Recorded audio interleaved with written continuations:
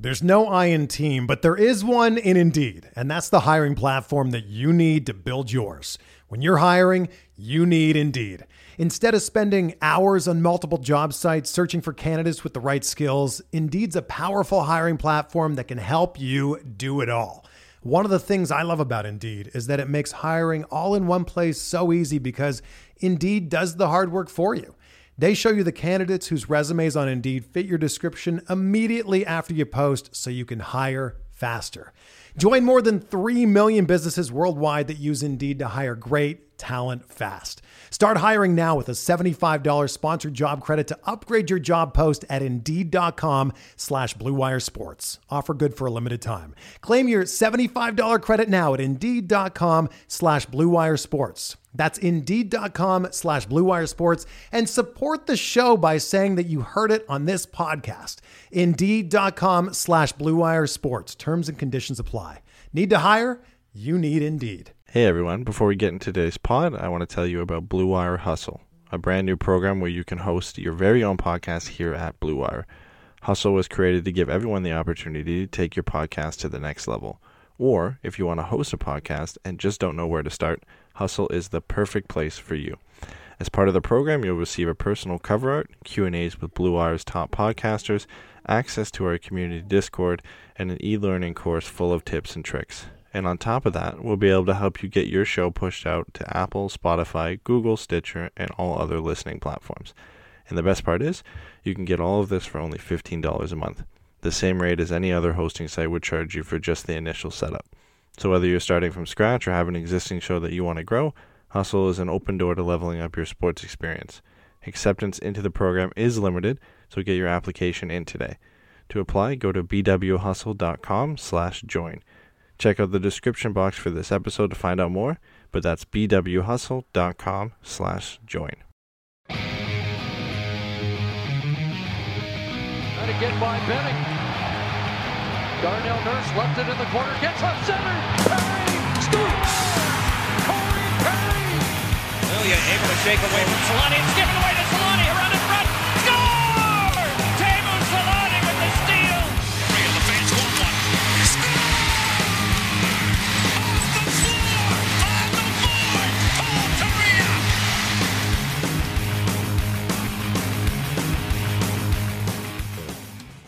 Hey everybody, welcome to another episode of the Forever Mighty podcast. It's Patrick, Jason, and Eddie tonight. Weird timing, but screw it. It's the holiday between the holidays, what I like to say, because no one does anything during this week, dude. It's perfect right? timing because it's after a 5-point game from Trevor Zegras. That too. I mean, a lot of people are saying he's the best guy in the tournament.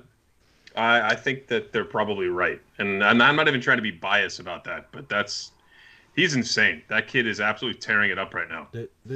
Yeah, he's a blast to watch. You know, even if he doesn't score or get a assist on anything, it's just fun to watch what he's thinking about and how he's doing things. And he's even when he receives a pass, he's almost passing it before he gets it again. Like he's already thinking a couple of steps ahead, and that's always fun to watch. I mean, we might as well just start with that because it's the freshest thing in everybody's mind. Yeah, we should talk about this. In my opinion, he is the best player at the tournament. I don't. And can we, for the folks at home, you're Canadian, right? Now, I was gonna. Allegedly. And what team does Trevor Zegras play for? I get it. Okay, so he's American. American. A nice silver medal and everything said and done, and that's okay.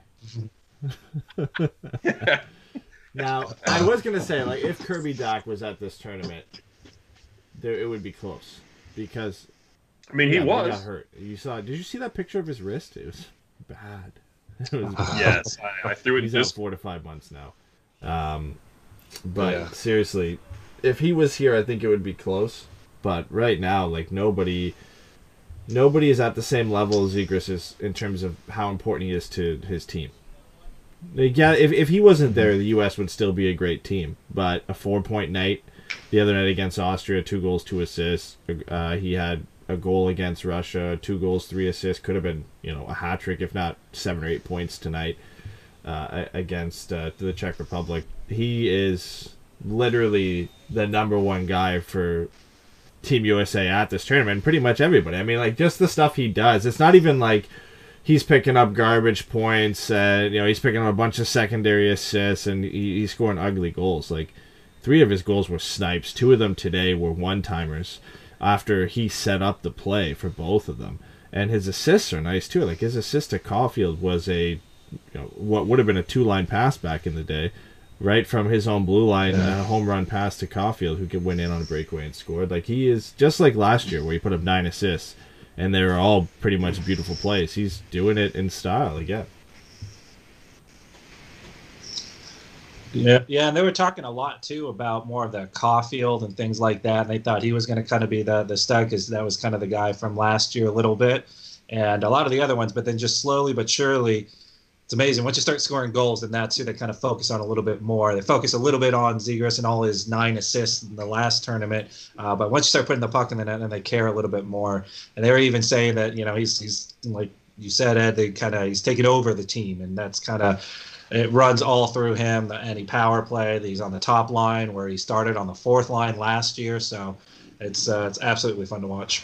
That Saturday night game, I believe, against Austria, right? Yeah. Where he goes in to go short side high, and the goalie misses, gets the puck back, circles back around, and he does that little hip pivot at the top of the circle, throws the defender, and then he just roofs it. It seemed like it happened within a matter of like 20 seconds or so. But that was the prettiest one, I thought. And then he was so cocky to even celebrate it. Just goes against the glass like it was nothing. But that was an absolute snipe. I mean, everyone here is so excited, right, in Southern California to get him in a duck sweater and all to see what he could do. But, I mean, as much as we were excited about it, we can't overlook the fact that it is the World Juniors and not the NHL. But damn, this kid is scary good, at least at this level. Hopefully that translates over to the NHL level, which I'm sure it will. It just hopefully to the capacity of what we're seeing here. He's not short on confidence. You talk about that goal the one you're talking about, where he kind of lobbed it over the Austrian goaltender's shoulder. He tried that move 30 seconds earlier, saw the opening, missed it, had the confidence to get the puck back in the same spot and not miss this time and do it again. Like, he pulled the exact same move out he tried 30 seconds earlier, because he knew that he was leaving that side open, and went back and did it again. The other goal he had in that game was another snipe too. Wired the puck past the netminder, picked up 2 assists. I mean, like we said last tournament, he showed what we knew he was: a great playmaker, an exceptional passer.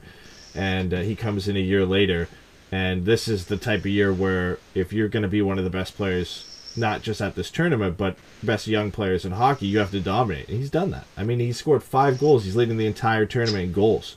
And this is a guy that was criticized for not shooting the puck enough. Well, he's doing it now, and he's putting it in the back of the net. There's really not much you can fault. And the big thing for me, too, is he looks bigger. He looks stronger. Last year, he was a wiry, 170-pound kid. He's probably still around 175, 180 pounds. He just looks like a bigger player, a more complete player than he was last year. Yeah, he's almost too good for the tournament. Like, he's kind of at that level where, all right, he's a ringer now. Let's move him on and get some, other talent. He's good enough to go to your AHLs or even your NHLs. Do you think he could crack the Ducks lineup this early on? He get a chance. I mean, he has to at this point. Yeah. Now he'll be at training camp, albeit a few days late, because he's at the World Juniors, and I think he still has to quarantine for 7 days. So I'm not even really sure when he's going to be able to show up. Same goes for Jamie Drysdale. But I would at least think the 9-game tryout has now been reduced to a 6-game trial with the new CBA. He's definitely going to get every single one of those games. Yeah, he'll have a chance to prove himself. And like we just said, he's not short on confidence. He's going to come in there flying. And I wouldn't be surprised to see him in a roster spot the way he's playing. Like, I know we're biased and we're Ducks fans, but there's a lot of people out there saying that not only is he the best player at this tournament, he's top 5 prospect in the entire NHL at this point. And we're talking about Lafreniere, people saying he can jump into the NHL and the Rangers lineup and score 60 points in a full season, or 40 in a shortened season. I don't see why Zegras couldn't, other than just not being able to adapt to the size and speed of the NHL game. But the way he plays, you feel like it won't matter. He should be able to jump in and contribute immediately. The only negative thing I heard about him so far is I forget what the name of the commentator was. He said he reminded him of a young Thomas Plekanec. And I was like, Yeah. what? Yeah, that's far from. How so? Like, how so? Did he elaborate, or that's what he reminded him of? Yeah. I guess like the way he was playing, or I think it was at that guy Starman was his last name. Is it him that said it? I'm trying to remember who said he reminds him of a young Thomas Plekanec. But I'm like, I don't know, man. Like Thomas Plekanec doesn't really strike me as somebody who's dazzling to watch and is a highlight reel. It's just a completely different player in my opinion. That's a hot take from Starman. If anything, I mean, he looks like the player he's trying to idolize in Patrick Kane. Like, I know it's not a like-for-like comparison, but you look at the way he dominates the game, creatively, his skill set, the fact that, he's now shooting the puck more, and he has a great shot. He's not obviously a like-for-like comparison to Patrick Kane, but I think it's pretty close in terms of the way he's been able to take over a game, not just with his playmaking ability, but with his goal-scoring ability. Now, does that mean he's going to jump into the NHL and put up a point per game right off the bat? No. Patrick Kane was a completely different animal coming out of junior than Trevor Zegras is. But, whether it's at left wing or center, Dave asked that question in the chat where he plays. I think it's likely on the wing. If he does make the NHL roster this year, he'll make an impact. We've already seen that he has the confidence to do so. So, I think he at least gets that 6-game tryout, and then the rest is up to him at that point. If he plays as well as we think he can, he'll give the Ducks coaching staff no choice but to leave him on the roster at that point. Yeah. So it'll be kind of like a Comtois thing where kind of good, kind of not, and then kind of had to bury it a little bit. Or send him back to his junior team, right? Don't damper my hopes. Don't put me down. I'm expecting him to come in and be exceptional. He just had a 5-point game. Let me revel in it for a little bit. All right. And let the Canadian, be stoked for the Americans for once. Keep right? professing your love for America. I got it. I will. As long as it's Trevor Zegras, I will. Jimmy and I were already talking that we're going to kidnap you and your family and move you guys to California. You'd be happier in America anyway. Would I? Yeah, well, we decided for you, Oh, so okay. of course it makes sense. I mean, you're sitting right behind me, as it is. Yeah. I didn't even have to be here today. We should all just show up like that. Just play a recording of an old show. Nobody would know. Who would know? I want that picture of Eddie with the line through his mouth, and then we just make it move like the South Park Canadians do. So every time he talks, it has to move up and down. Like Terrence and Phillip? Yeah. Yeah. Play one of my old rants from another show, and nobody will know the difference. All right, we got to wrap up the World Juniors here. I don't want to say wrap up like nobody else is doing well, but the way Trevor Zegras is playing, it kind of overshadows the rest of the Ducks prospects here. Colangelo, Lacombe, and Thrun have been pretty good. I think Thrun's probably been the best of the three. His pass on Trevor Zegras' goal was the reason that Zegras was able to score that goal. He faked the shot and found him wide open for the slap shot. So he's been pretty good. He's playing a little bit of a reduced role. Lacombe missed out on the Austria game. And then he came back in as the 7th defenseman today, so he hasn't been playing too much. And Colangelo's been playing a bottom 6 role, but I mean he's looked pretty good. None of these guys I don't think we expect any of those guys to kind of jump out off the page like Trevor Zegras did and kind of wow people, but they're the role players on Team USA, and I think they've been doing their job well. Colangelo reminds me a little bit of when Max Jones played for Team USA at the World Juniors, where he wasn't relied upon offensively to get things done. He was the physical, kind of forechecking, hard-pressing player for their team. So that's kind of the role Colangelo has filled throughout this tournament. Drysdale and Team Canada are playing right now. And I think from what we've seen from Drysdale, I'm not sure if you guys have seen any of the Team Canada games. I know you're avoiding watching anything Team Canada lately, but Drysdale's been kind of more of a two-way presence for Team Canada. I mean, he has that ability, but it's been more, Bowen Byram and others who've taken on the offensive role. So I hope if Canada goes far, which they probably will, that Drysdale turns it on a couple games and we can kind of start talking about him a little bit. And then Sundsvik is the last one. With Sweden missing a bunch of their players, he jumped in and played first-line center for Sweden in their last game, and was playing between Alexander Holtz and Lucas Raymond. which is not a spot I expected him to play in, but he scored in that game, I think, on the power play, which is another spot I didn't expect him to be playing on. But you look at the teams that are kind of decimated by COVID right now, it kind of makes sense. So it's been a pretty good showing for Ducks prospects, but obviously, talk of the tournament right now is Trevor Zegras. Yeah, and then doesn't Sweden and the U.S. play? We have the next game, I think, Thursday. Big test for Zegras. That'll be huge, because if America wins, that'll be the first team that's beaten Sweden in the prelims since Kennedy was president. Yeah, 13 they had that stat. Years or something like that. 54 games in a row for Team Sweden. Straight games. Yeah, they won in the prelims. That's insane. That is insane. I think the next highest was Canada it was like 20 games between 2008 and 2012 or something. And then that ended. 54 games in a row over 13 years of tournament play that they have not lost a game in the round robin, but I think they've only won like 1 or 2 gold medals across that span. Yeah. They can't make it. Canada, The one thing I want to mention before we move on from the World Juniors, Elite Prospects tweeted out where Trevor Zegras is in the all-time points per game totals. He's in the top 10 now with 2.375 points per game across his entire career in the World Juniors. He has 5 goals and 14 assists for 19 points in 8 games at the World Juniors. The one thing I want to mention is the 1991, 92, and 93 Team Sweden must have been unreal. I don't know if they won the gold medal every year, but Peter Forsberg and Marcus Naslund were on that team. Peter Forsberg had 42 points in 14 games. He was scoring at 3 points per game across a 3-year span, and also had 38 penalty minutes as well. Of course. And Marcus Naslund had 34 points and 21 goals in 14 games and 45 penalty minutes. Like, what an unreal team. Those guys were playing together, clearly.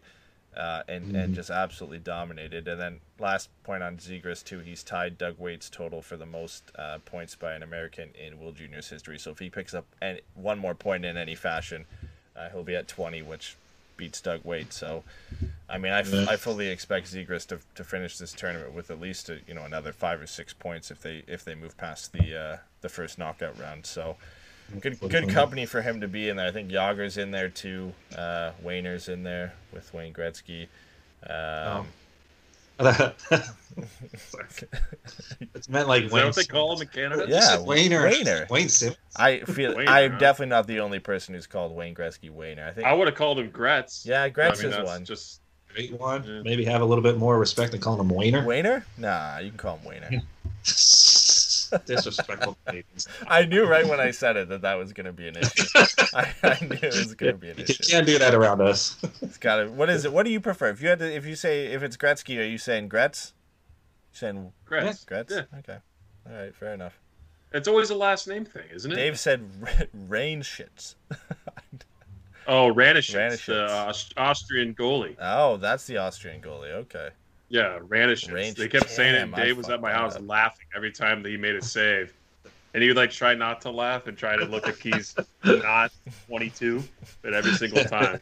And All right. there was like 70 shots.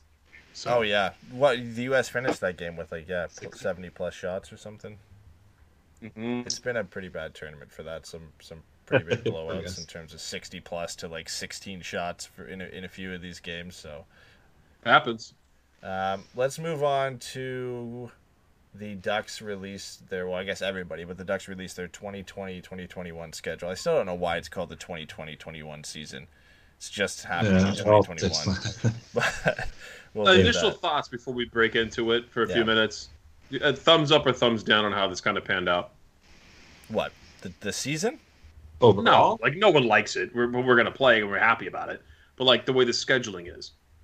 I mean, I think I remember we talked, I don't know if it was Patreon or one of our last shows here, we talked about kind of best case scenarios for the schedule, and it would be kind of like a Major League Baseball type scenario. I think that's kind of what we ended up with here, right? Pretty much it's you face a team 2 or 3 times per little 2-game, 3-game stretch there. I think I said there's 12 2-game series on the road and 14 2-game series at home. So it's not quite as many games in a row as MLB is, but pretty much the same. I know that they have a 5-game stretch against LA later on in the season, and that has a distinctly MLB feel to it. But I mean, I think this is that the best I'm they could do. really excited for, actually. And it sucks that it's all the way at the end of the season. Yeah, man, but at that point, you might be able to have I'm fans, extremely though. excited. Like that, I think that's what they're hoping for. It's not happening, man. Not in California, but yeah. Our governor just said we're on lockdown indefinitely, I think is what it is. Yeah, Yeah. I think the hope, though, of having those 4 games that late is that maybe, just maybe, or 5 games, sorry, that you could do that. Imagine 5 straight games over a kind of 2-week span, all 5 of them outdoors at the LA Galaxy Stadium. That would be unreal. How cool would it be, and it's not going to happen, if the Ducks and Kings were vying for a playoff spot Yeah, and they had to play 5 games? That would be maybe the nastiest hockey we've seen as Ducks fans in a long time. Well, even if you consider them being like towards the bottom of the division, but not necessarily maybe in the cellar, and then you got 5 straight games against a team, and then you can kind of climb up, especially if one of those teams is pretty bad. yeah. I mean, that's going to have a playoff feel for me. I feel like you do 5 of those games, and especially if someone gets injured or something like that, or, yeah, like Pat says, the stakes are a little bit higher than who's playing for last, then I can see that being just so much fun to watch. Can't do it in person, but just to even watch. At any, We'll have to get together for those games. Oh, yeah. yeah. Games 3, 4, and 3, 4, and 5 are going to be unreal. Like, and they're just going to get chippier as they go. Hope so. Yeah, yeah. Hopefully, Trevor Zegras is still playing at that point. See a little bit of that rivalry come out. So they open with 2 games in Vegas, Thursday, January 14th, and Saturday, January 16th. So 2 games on the road. They got 8 back-to-backs across the entire season, which honestly isn't as bad as I thought it was going to be. Then we already mentioned the 5 straight games against LA from April 20th to May 1st, and the 12 2-game series on the road and the 14 2-game series at home. Not a bad schedule. We already discussed on the last show the kind of reworked division. So we're playing Minnesota a few times, St. Louis a few times, Colorado, San Jose, of course, Arizona, I think, is also in there, right? So it's, I mean, listen, it's the best they could do. I think it will end up turning out pretty good in terms of, you know, the competition. The first few games are going to be a little bit rough, but once you start playing this team for like the 5th or 6th time of the season, I think that's where you're going to get into some of these chippy games, especially because you know, like you guys already said, you're seeing these guys so often, and these points mean a lot because you're really only competing with the guys in your division. You're not playing anybody outside your division. You're going to start hating these guys after, you know, the 4th or 5th game. Yeah. I hope so, man. I miss that sort of. I don't want it to go like full old time hockey because that's some dangerous shit. But I don't want it to be so much of like where there's no passion, where they don't care if somebody gets hit or the stakes. You know, even if the stakes aren't high, like you're just sick of seeing that guy's face in the face-off circle every single night. Like I want it to be in between. We don't need bench clearing brawls, although I wouldn't object. Yeah. But I just want to see some nastiness in this season. I think that this is a real opportunity. Remember when it was at NBC did Rivalry Night and they had just garbage on? This could all the actually time. make a lot of sense. This could make a lot of sense Yeah. if they use that for these games. Yeah, for sure. Before we get into the rest of the NHL stuff, let's head into our first break. 2020 has already reshaped how we work, and it's almost over. Businesses across the globe are challenged to be their most efficient, which means every hire is critical. Indeed is here to help. Indeed is the #1 job site in the world with more total visits than any other job site, according to ComScore. Indeed helps you find quality candidates quickly so you can focus on hiring the person you need to keep your business going. Unlike other sites, Indeed gives you full control and payment flexibility over your hiring. You only pay for what you need, you can pause your account at any time, and there are no long-term contracts. And now, Indeed's new way of matching you with candidates instantly delivers a short list of quality candidates whose resumes on Indeed match your job criteria. And you can contact them the moment you sponsor a job, making Indeed the only job site that can move as fast as you do. Right now, Indeed is offering our listeners a free $75 credit to boost your job post, which means more quality candidates will see it fast. Try Indeed out with a free $75 credit at Indeed.com/BlueWire. This is their best offer available anywhere. Go right now to Indeed.com/BlueWire. Offer valid through December 31st. Terms and conditions apply.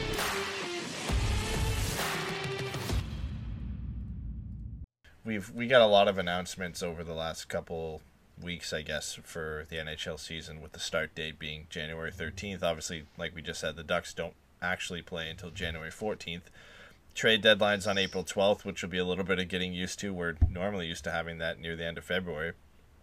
End of the regular season is May 8th. Expansion draft, which is another wrinkle into the fold this year, is happening on July 21st. The draft 2 days later on July 23rd and 24th, and the free agency on July 28th.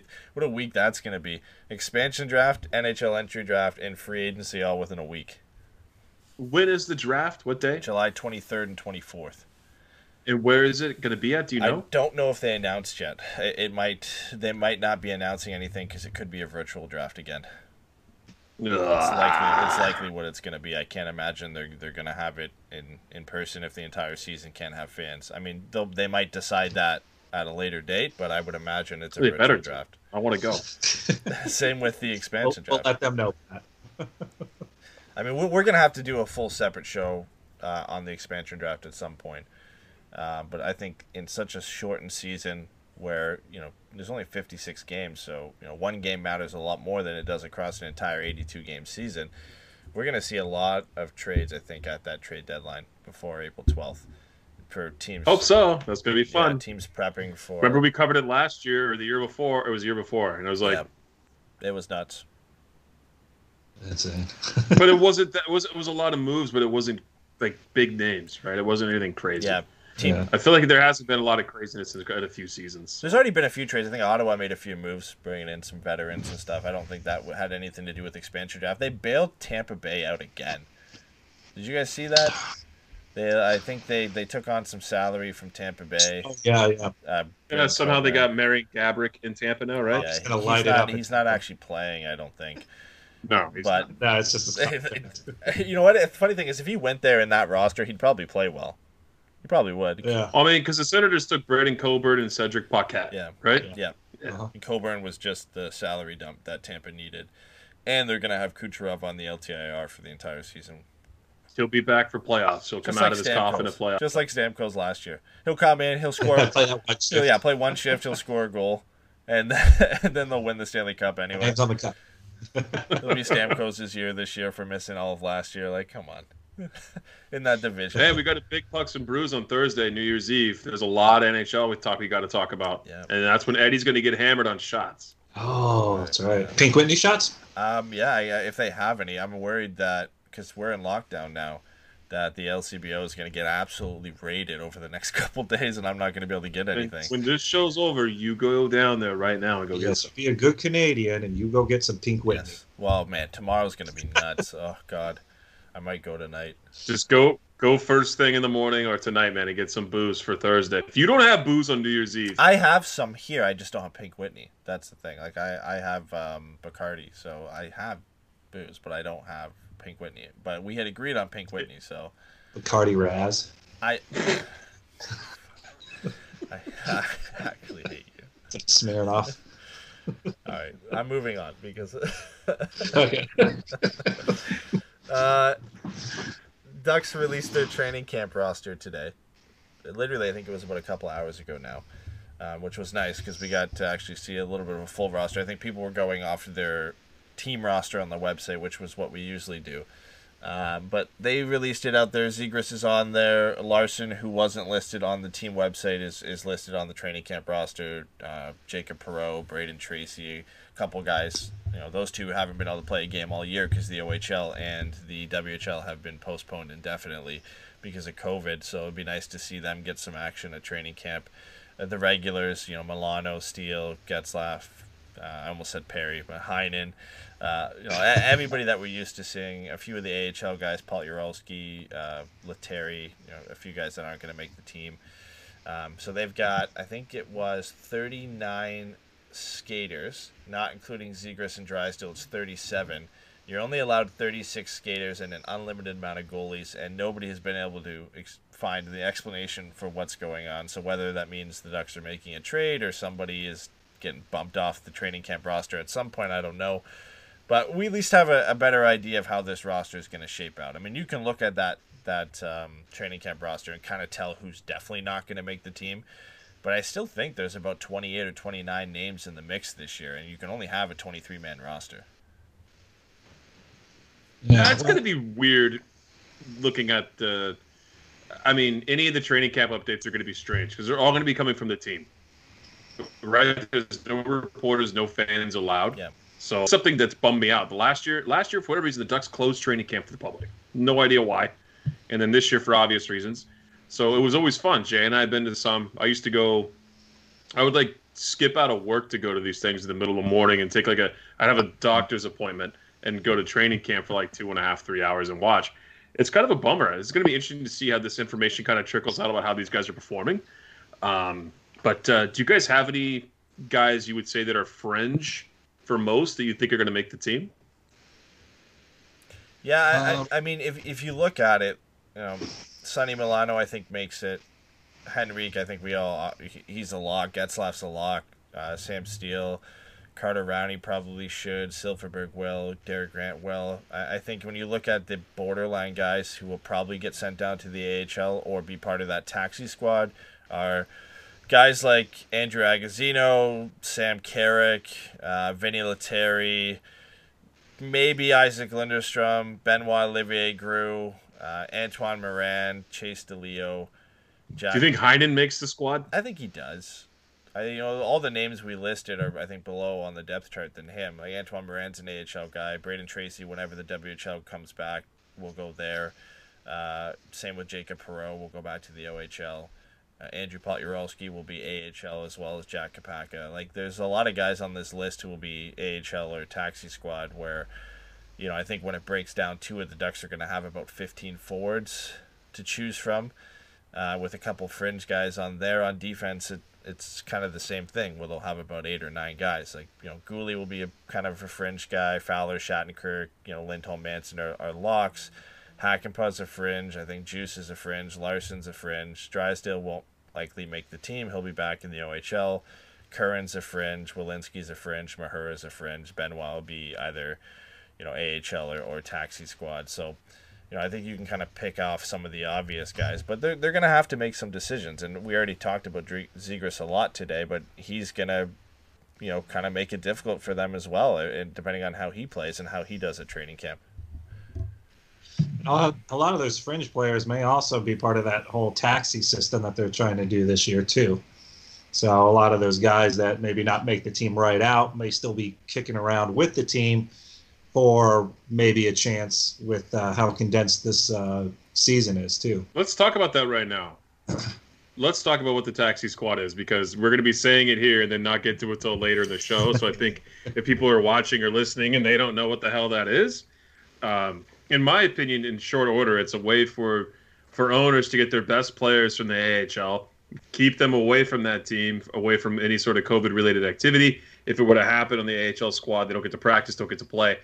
They basically sit around and practice with an NHL team, but don't play unless there's an injury or an illness. You need it. That's crazy. I think it can be done, but I understand why they need it, because if there's let's say there's an outbreak in San Diego, and then 3 guys get injured for the Ducks. Well, the Ducks no longer can ice a full roster, and you can't call anybody up from San Diego because there's a COVID outbreak. It makes sense, but it sucks. Yeah, it sucks for those guys who are on that practice squad, where some of these guys might only play 10 games at all in the NHL this year, and they're going to be on that taxi squad all year. They can't play; they just have to practice all year, and it depends on who's on that roster. Doesn't the NFL have a practice squad? That's it. They just have guys that are on the practice squad to get paid. I think so, and they're there in case. That's just kind of how it works. There's no minor league for the NFL. I know that, but these guys are just. But they get paid a lot more than these dudes do, for sure. But most of those minor league guys that would normally be playing the AHL, that's usually there for their development. So it's a little bit hard to want to pull those guys off, and the guys that are maybe older in age have to go through waivers, and that means they can get picked off too. And the other thing is it's only 4 to 6, and one of them has to be a goalie. So that's essentially 3 to 5 skaters. And my thought is, if this is a COVID-related thing, someone on the team gets COVID, and especially if they're around all the other players, wouldn't you have to quarantine a few of those players anyways? So, I mean, I would assume quite a few. And then what good is another 3 or 5 guys going to do? And if they've been around those guys anyways, then at practices, then there's a possibility they had to be quarantined too. So I don't get it. I understand why logistics, I guess. I don't know. Being able to, like, if you need to call up a guy, you want to make sure they're at least close or around the team. It's a little bit harder doing the traveling during this time. But if it's a COVID, because someone on the team's got it, I would just assume a whole bunch of people would have to quarantine for a while because of it. Yeah, and you have to remember, too, you also have to clear waivers to come in and out of that taxi squad. It's essentially, limbo AHL. It acts like that. You still have to call guys up from waivers. They still have to get sent down through waivers if they're eligible to go onto this taxi squad. So it's not like it's going to be a way for teams to circumvent the cap because they put those in place. Like what a lot of people thought it was going to be in the beginning is, the Ducks could just take, I don't think David Backes is a good example here, but a team could take a guy with a big salary, bury him essentially on the taxi squad because the cap will count as an AHL cap hit, and just leave him on there to kind of circumvent the cap and call some different guys up. But you can't do that because of waivers and the different cap rules that apply with the taxi squad. So it is essentially like the AHL, but these guys can't play there and they have to practice. Like that's how they're operating this.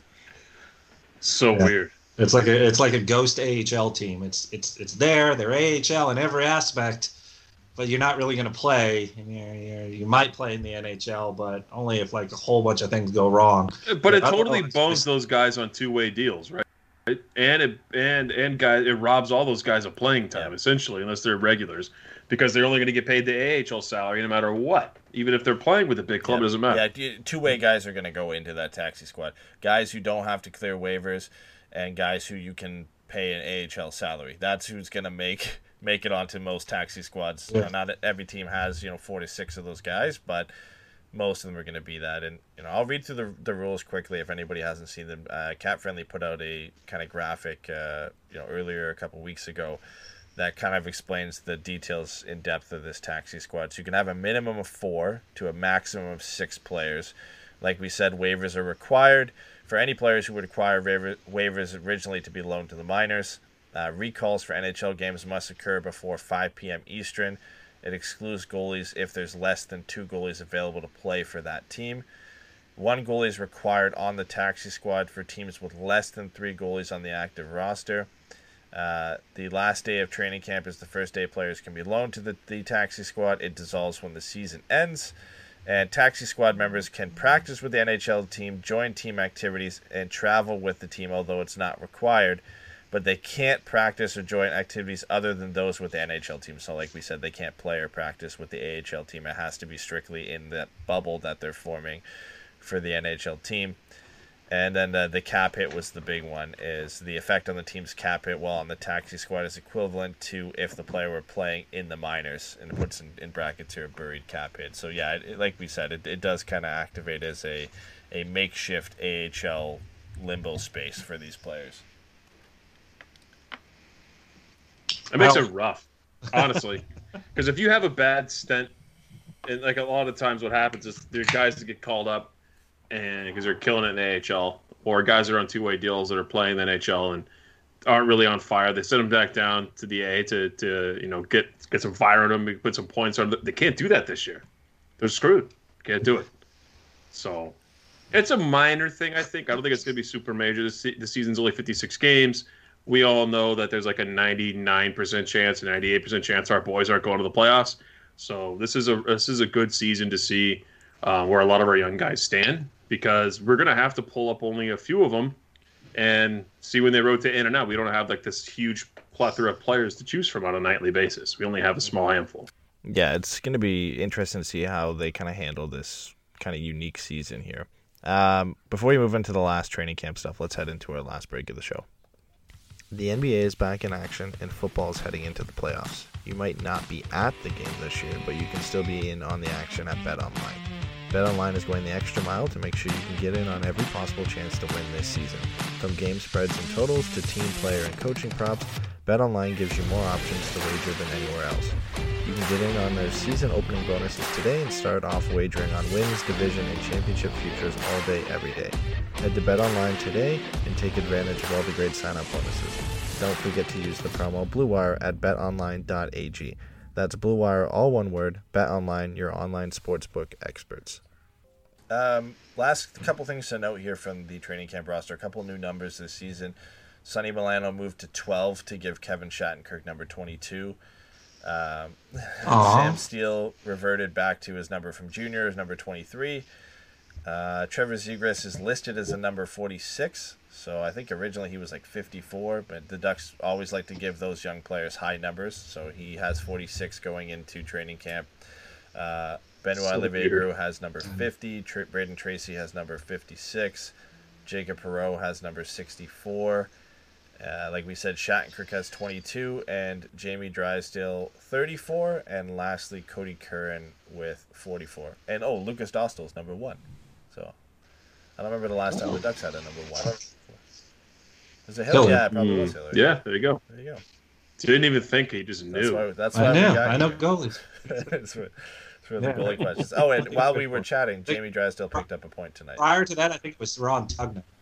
Jamie Drysdale got a point tonight? Quinton Byfield has 5, so he matched Zegras. So that rivalry, the Kings and Ducks rivalry in the future with Zegras versus Byfield, that's going to be something. As long as it's not a physical matchup, it'll be fun to watch. Exactly. Yeah, we'll see. But Byfield has, I think, 2 goals and 3 assists, so the exact same night as Zegras did. Canada's beating Switzerland 9-0 tonight, so not a... I was going to say Switzerland was winning 6-5, but... All right. Well, let's get to the goalie part, because we just kind of finished off with a little bit of goalie stuff there. Ducks re-signed Ryan Miller, which we felt like was eventually coming. The Ducks needed a backup goalie to just be eligible to play this year. You need 3 goalies on the roster. They had already John Gibson and Anthony Stolarz, so Miller comes back for probably his last year, 1 year at $1 million. I think he's 3 wins away from Dominic Hasek, so... he definitely, as a personal thing, wants to get back and try and get that. So now the Ducks have their backup situation sorted with Gibson, Miller, and Stolarz in the NHL per the 3 goalie rule. How do you guys feel going into the season with those 3? As good as I did going into last year. I mean, Gibby should be his elite self. We'll just see if the rest of the team can kind of help him out again. Last season he wasn't as lights out, but the team was worse last year than it was the year before that. So Miller is a guy you're always going to be able to rely on. The condensed season and so many back-to-backs, short order, kind of makes sense to have him in there, because even when he came in last year and did that, he was always good no matter what anyways. He rarely had a bad game, so he at least gives him a chance to win. I think he's also 13 wins away from 400. I don't think he'll get that unless he goes lights out on all his starts. We're a playoff team if Ryan Miller wins 13 games, so we're going undefeated. Just saying, like if he gets hot, they just kind of keep riding him, and he puts in 2 shutouts here, and then they keep him going for 3 or 4 games and see what happens. But so that's good. And Stolarz is he's pretty close to being that backup guy, so it'd be, I guess, good, since he'll be on that taxi team that he'll get to practice with the team a little bit more, learn from those guys, and make kind of an easier transition next year. Did you guys see his tweet about coming back? I did. I didn't read it. What did he end up saying? He said, tried out retirement for 9 months. Thanks, COVID. Decided I wasn't feeling it. Happy to be back. Yeah.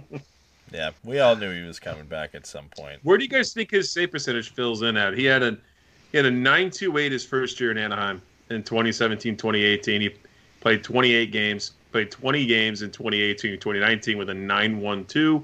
And then last season, we all know how awesome that was. He played 23 games and had a 9.07. Do we see a 9.20 Miller, or do we see more like a 9.15 Miller? Yeah, I think a 9.15 Miller would be a good year from him with the way this goes. Somewhere between the 91 and a half save percentage. I feel that's kind of in his wheelhouse. It'll depend how the Ducks jump out again. They're usually notorious for slow starts, and if that's the case, then they can kind of get buried pretty early, and things can get a little bit depressing. And when teams are depressed, they don't exactly hustle as much as they should. They don't really make coverage as much. They just kind of go through the motions. So, but he's an elite goalie. I give him credit for getting as good of a save percentage last year as he did. So, is that one of your favorite stats to tell other people, Jay, about goaltenders? It's one of mine. When I'm speaking about save percentage, everyone's like, what do you mean? The guy who saves 91% is not good, and the guy who saves 92% is really good, and then the guy who saves 92.5 is like insanely elite. Yeah. He's that top goalie It's funny because we don't Yeah. do that with shooting percentage or anything like that. Like the guy No. who shoots 17 or 15%, is he really good? And the guy who shoots 9% is. We're arguing over like 0.5% here for goaltenders. Basically, like Yeah, goalies don't shoot that well, so. yeah, 91.5 is an average goaltender now, and if you're at 92, you're one of the best goalies in the league. And they're like Pat said, if you're at 92.5, then you're probably the top goaltender in the league that season. Not much of a margin if for you're error. hitting 9-3 at any time, that's insanity. Yeah, Yeah. like Lucas Dostal did in Finland, and he'll be over for San Diego this season playing with the Roman Durny and Ole Eriksson. I'm not sure how that's going to work How out. fast does he get called up to the team, you think? No. Do you think he gets anything? No, I think because they got the 3 goalies already there, well established. With Dostal, even though he's done really well, he's done in the Finnish league and smaller rinks around here. So they want to just see if he can adapt to that first. And if he can, and he's able to do well in there, then, sky's the limit following seasons. But I don't think they're going to really rush that goalie just because he's had a really great season in a Finnish, the Finnish league. Not to take anything away from him, but it's always kind of the concern. It's like, okay, you did good here, but this is going to be kind of a different game altogether. Let's see how you react to that. This was probably the perfect scenario for the Ducks in terms of their goaltenders, with the NHL saying you have to have 3 on your NHL roster, because if Miller came back and you could have 2, and Stolarz was able to go down to the AHL, he probably would have been starting over Lucas Dostal. Now, with Stolarz having to be a part of the NHL roster and not allowed to go down to the AHL, Lucas Dostal likely starts there. I don't see how Ole Eriksson or Roman Durny have a leg up. Both have played ECHL or overseas. None of them really have that much AHL experience, and when you look at how well Dostal's done in Finland, I think he's the front runner to be the starter there. Even if he does well, barring injury, there's no benefit to have him being the 3rd goaltender in Anaheim. I don't think you bounce him in front of Miller. You wouldn't have brought Miller back for that, and no way he jumps in front of Gibson this year. So this is a perfect scenario for him to get accustomed to playing in North America, where you can comfortably say, yep, he's got a full season in San Diego. There's no chance of you coming up this year. Focus on your hockey in San Diego. Next year's a whole new question with Miller gone, and Stolarz not really cementing a backup job. Dostal, if he does well in San Diego, could walk right into the Ducks' backup job next year, and there's no concerns this year of limiting his development by calling him too early or not calling him up with the way the rules are set. That's a good point. He only has to focus on being a top AHL goalie. That's all he's got to worry about. Yeah, well, he's one. I think other than Zegras, he's probably the one I'm most excited to see how he does this year. The way he kind of transfers over from the European game to the AHL level, I think he should have no problems. I think the way he plays, it should be fairly easy for him to come over and play well, and he's done well on smaller rinks in the past as well. So, I think outside of Zegras, whether he plays with the Ducks or with the AHL, like Dostal is the guy I'm looking forward to seeing, because, like we said already, Eddie, he could be the guy next year. Have you been to AHL games? I don't think I think if I've been to one, it would have been back when the Bulldogs in Hamilton were Montreal's farm team. I think I might have. You ever get a chance, go. It's especially a rival game. Yeah. Awesome. And they're nasty as hell. The only ones I have close to me here is the Marlies, and if I'm driving to Toronto to begin with, I don't think I'm paying $20 to see the Marlies play. Maybe if San Diego comes to town sometime when COVID's done, maybe I'll take a trip down there to see San Diego play. The Gulls run a couple of years ago, I went to a game with Jimmy, and it was fight after fight. And then it was fans throwing stuff at the opposing team on the ice, food, sodas. I remember my kid got hit by soda. Dude, it was just people were throwing food. It was out of control. Out of control. I could be wrong, but it might have been the Barracuda. I think it was the Barracuda, San Jose's AHL team. It was nasty, man, but it was fun. Those games are insane. And never completely different atmosphere than an NHL game. Like, you think you see drunk people at an NHL game? Go to San Diego when they say it's college night. It's like $3 or $4 beers or whatever it is, and it's awesome, man. Go to an AHL game. It's worth it. It's like slap shot. Yeah. Yeah, man. These guys are nuts. Throwing shit. They don't give a shit at all about each other's well-being either. They'll fight anybody. They'll hit anybody. They'll be dirty. I don't know how players make it from there to the NHL. Yeah.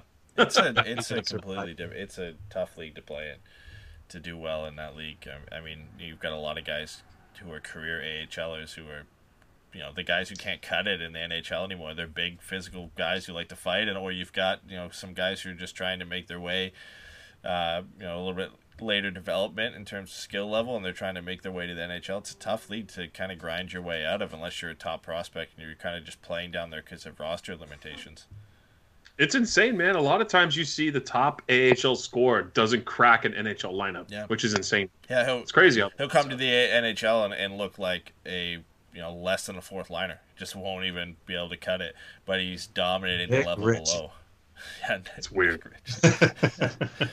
Quentin Byfield. Are we going to cap the show with your boy? Is that what you held on to this? I did. The news that came out today? I did. Yeah. I knew it. Yeah. He's a Canadian boy. Of course, after Zegras puts up a 5-point night, the Kings and their Kings fans have to come out and say Quentin Byfield put up 6. So that's how it is. But yes, I did save the Perry news for the end of the show. How convenient. Corey Perry signed a 1-year contract with the Montreal Canadiens a couple days ago. He's going to make $750,000 from Montreal and about $6.6 million from the Ducks this year. So I was going to say he's making over $7 million this year. Yeah, playing in the Canadian division. Nice. In all honesty, I think Perry finishes his career in Canada. He's moved back to London. He doesn't live out in California anymore. It makes sense for him during COVID to kind of want to stay close to home. I think Toronto might have probably been his number one destination, being that close to home. But other than that, Ottawa and Montreal are your next two options. And he said today that the Habs were his favorite team growing up. Yeah. I mean, I don't know if that's true or not, but I don't see why Devin. Whatever team takes you. Yeah, whatever team takes you right now. This is my favorite team growing up. So. I mean, they've done a number, right? They got Josh Anderson, Jake Allen, Joel Edmondson, Tyler Toffoli, Michael Furlick, and Corey Perry were all brought in this year, and they extended Jeff Petrie and Brendan Gallagher. Not bad work by Bergevin. Are you being sarcastic? I really hope you're being sarcastic because they gave up Max Domi to bring in Josh Anderson and then paid Josh Anderson $5.5 million. It's not going to be an awesome team. No. Good thing they have that, the middling goaltender, Carey Price. Everyone thinks is the greatest thing. Corey Perry will wear number 94, by the way, because number 10 was retired. I think it was Felix who put out all the different numbers that he's worn in the past. In Montreal, like 5 of them couldn't be worn because they're either retired or worn by a current Montreal Canadiens player. So he goes back to 94, which he wore in London. That was the last time he wore that number. I don't know if he wore it at all with the Ducks. I feel like he did at one point, like his first couple games he wore 94. Maybe I'm wrong, but I don't think so. I don't think I don't think any Ducks player has gone up that high. Yeah. No, Fedorov. Sure they have. Fedorov. Yeah, Fedorov 91. Yeah. Yeah. But like they usually do higher numbers, but I don't think they go all the way into the 90s for the rookies. And then didn't he set on I can't remember. I know his number was high, and so was Getzlaf's, and I think Penner's when they first came in. But I thought they were all 61. He was 61. Yeah, Perry was 61. That's what it was. Yeah. But apparently that was taken too. So he goes to 94. But how do you think Perry does? To be fair, he didn't have a great season in Dallas, but he had a pretty good playoffs with the. Can you guys name the only other 2 players in Montreal history who wore number 94? Probably not. No. Are they recent or are they old numbers? They're pretty recent. No, they're pretty recent. Like as in the 2000s. Did Kovalev wear 94? Yeah, Kovalev. No, he was 81 or something. I don't know who. I'll give you the one you're not going to get, which is Tom Pyatt. Dude, that's the one I was going to say. And then the other one, I mean, if you're a Habs fan, I guess you would know. Eddie's a giant Canadian fan, so he should know. He loves Canadians. Who is it? Yannick Perreault, or number 94. Neat. Oh, I'm on mute. Jacob Perreault's dad. Did Galchenyuk wear 94 in Montreal? I don't think so. Maybe. Who knows? Yeah. But Over under, Corey Perry gets 20 points in a shortened season. Under. That's 56 games. Under. That's an under. Under. I'm going over. Well, I'm what do giving you it have? What do you have over at Dallas? Didn't he have like 24? In 82 games, right? No, they didn't play 82 games last season. Yeah, but now he's going to be rejuvenated, healthy. He's going to feel like it's Rejuvenated and 2008 healthy, again. huh? That's what you said when you get to Dallas. You're looking at the Dallas quote from last year.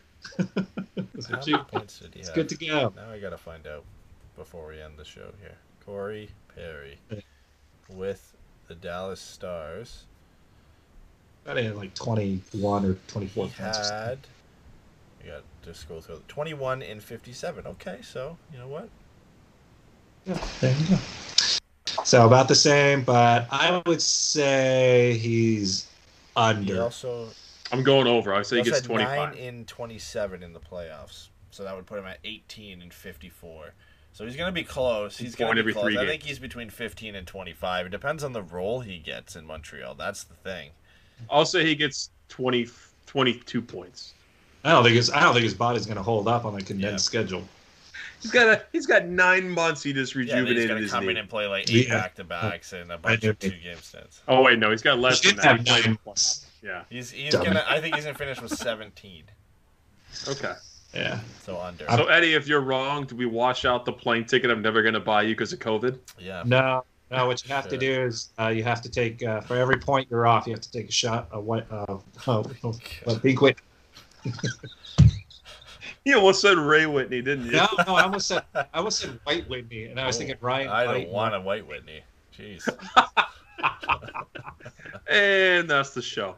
But we'll come back on Thursday night or Thursday afternoon, right? We're doing an early show, Yeah. Before Trevor Zegras tears Team Sweden apart. 3:30 or 4 o'clock again. We're on the same time we're doing this one today. We did it today, started at 4:30, maybe around the same time. But that'll be a Patreon-only show. That'll be our Pucks and Brews where we drink, but Jason and I drink all the time.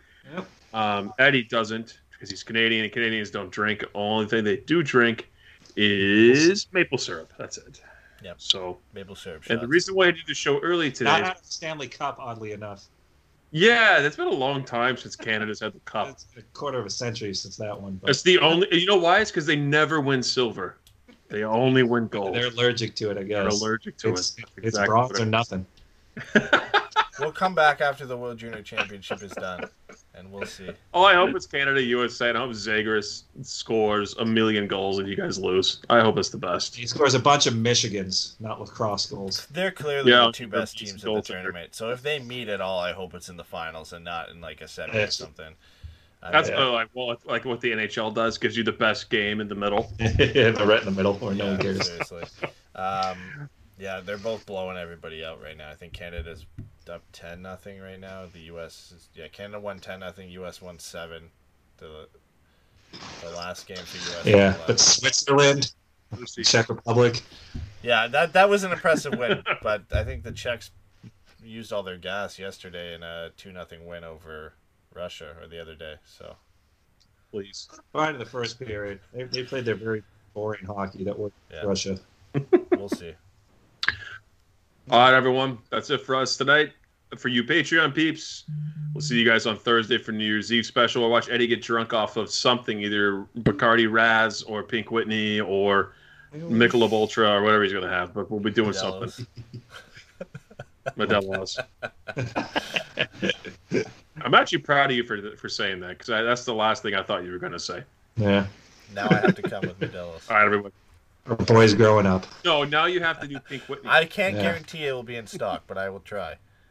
Get off the computer and go. And I know we said buy like 3 times, I know. but you have Bacardi. Go to the store and get Country Time lemonade powder. Mix it in a glass with your vodka, and then you have. Snort it. You got to snort I it. guess then I have pink. Oh, yeah. That's a quick pick me up in case you get tired. Great. All right, everyone. We're signing off. See you guys.